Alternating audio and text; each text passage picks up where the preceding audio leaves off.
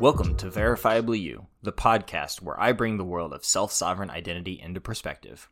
With our lives becoming increasingly digital, protecting that digital identity is more critical than ever. So let's dive into today's topic.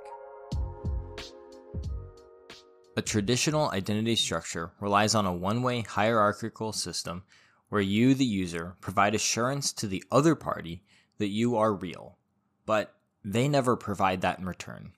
Peer-to-peer communication is a critical aspect of what makes self-sovereign identity work. In this episode, I will explain what function peer-to-peer communication fulfills and the different technologies behind making it possible. Americans visit a lot of websites every day. How many, you ask? Well, I spent way too much time looking for this stat just to prove this simple point. If you do an internet search for the number of websites that Americans visit each day, Google spits out an answer: at least 130 web pages per day. Oh, perfect. Case closed. Wait, not so fast. First, this is web pages and not websites, meaning that if you order Chipotle and you went from the home page to the order page to the checkout page, you visited 3 web pages, but only 1 website.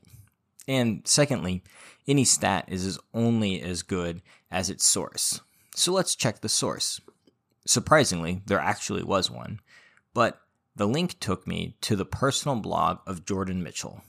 While Mr. Mitchell did seem like he had some insider knowledge to back up his claim, this blog post was made back in October of 2007.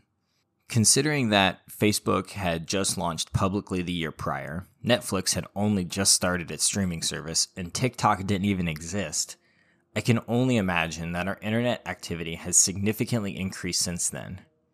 Okay, so I just spent the last 2 hours trying to prove that we all expose our personal information to potentially hundreds of websites every single day.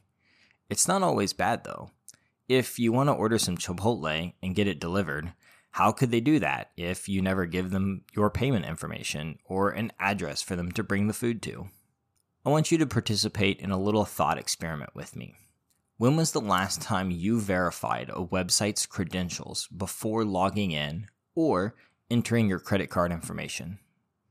I will even throw in 10 bonus points if you knew that websites had certificates to verify their authenticity in the first place.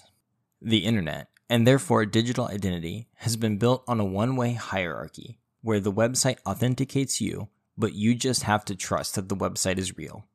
With the advent of peer-to-peer connecting layer that self-sovereign identity provides, we, the everyday consumer, gain assurance that the entity on the other end of the connection is exactly who we intended it to be. In the previous episode, I mentioned the usability, mechanical, and infrastructure layer, and I want to adjust the terms to align with the Trust over IP foundation. In the Trust over IP technology stack, there are 4 layers. Those layers are the applications ecosystem, trust task protocols, peer-to-peer communication, and public utilities. Application ecosystems, or Layer 4, is not something that I had mentioned previously, but covers many different credential exchanges. Healthcare is a great example of an ecosystem. There are many different types of doctors, and we would not want our information to only be compatible with a certain doctor. The Trust Task Protocols, or Layer 3, is what I described with the usability layer. Next, we have the peer-to-peer communication layer, or Layer 2, which is the main topic of this podcast, and I will get there right after I mention the final layer. Public utilities is the base layer, or Layer 1, which covers decentralized identifiers, verifiable credentials, and interoperability. From here, I am only going to refer to the peer-to-peer communication layer as Layer 2, as we will talk about peer-to-peer connections, and I don't want the layer and the interaction getting confusing. So, with that out of the way, what actually happens in Layer 2? Layer 2 is all about connections, communication, and interoperability. The 2 main tools that are used are wallets and agents. Wallets enable communication between parties, while also being the gateways to our DIDs and credentials. Wallets also allow you to maintain secure connection between parties.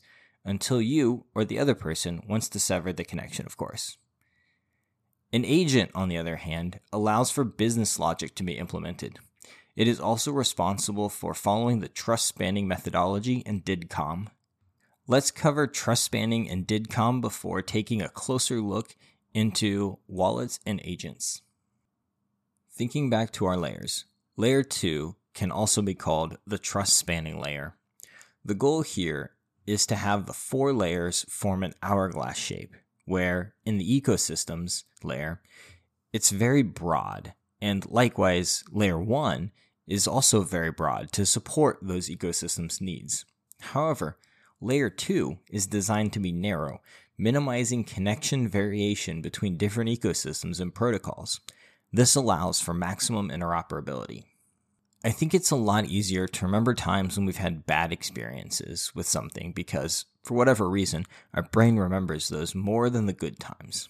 When thinking of bad examples of interoperability, you don't have to look very far. Android versus Apple messaging, until just recent, was a mess.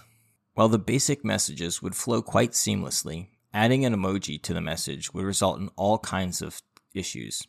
Typically, if someone added an emoji to that message, like a thumbs up or a heart, it would send the entire message back to you, in quotes, with the word liked or loved at the beginning.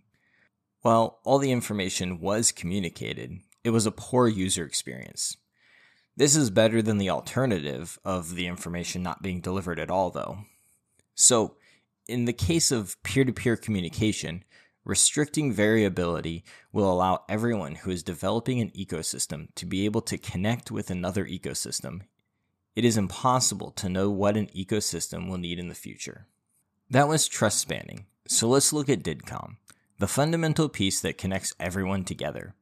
As you might have guessed, DIDCOM stands for DID communication. If the goal of DIDCOM is to allow us to share messages, decentralized identifiers, verifiable credentials, and more, then DIDCOM better be able to handle all of that. The good news is that it can.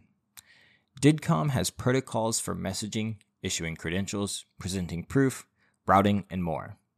Today, most secure messaging services rely on key registries, identity providers, certificate authorities, browser or app vendors, or similar centralizations.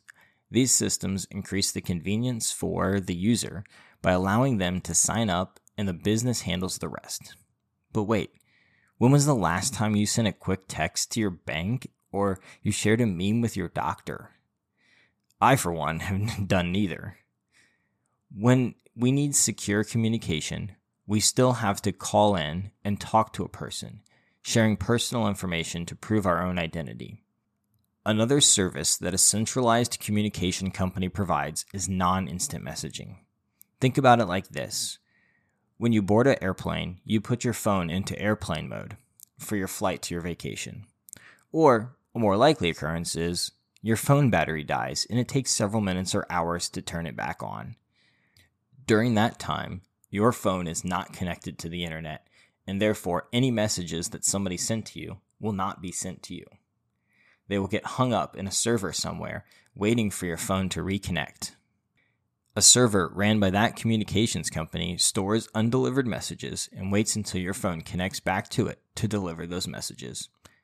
Without that centralized server, there would be no way for your iMessage, Signal, or WhatsApp messages to be delivered. DIDCOM solves this by adding a tool called a mediator coordinator into an agent, which will store up messages until they can be delivered to your wallet. This sounds like a perfect segue into wallets and agents. The wallet is your gateway into SSI. The wallet is your identity vault. The wallet is your SSI user experience. While the exact makeup of a digital wallet is not fully defined, and like any emerging technology, it will be subject to change over the next few years, there is general agreement on a couple of things. Wallets will consist of software, occasionally on dedicated hardware, that allows you to generate and manage cryptographic keys, secrets, and other private data in the form of verifiable credentials. I could see a world where I have several wallets. I would have a personal wallet with credentials for my passport, social security number, and driver's license with a high level of security. A professional wallet with my resume, business card, and work history with a medium level of security. And an everyday wallet where I have usernames and passwords, my coffee shop and REI, rewards credentials where I prioritize speed and ease of use over security. An interesting part about this multi-wallet approach is that I can have those varying levels of security and usability. Remember, adding additional layers of protection and security almost always leads to a slower and worse user experience. However, taking an extra 30 seconds to access your passport, which you do maybe once a year, is completely worth it. On the other hand, taking 30 seconds to access your rewards points when standing in line to check out is a terrible experience that will lead to a lot of angry customers. Okay, so you are ready to receive your first verifiable credential.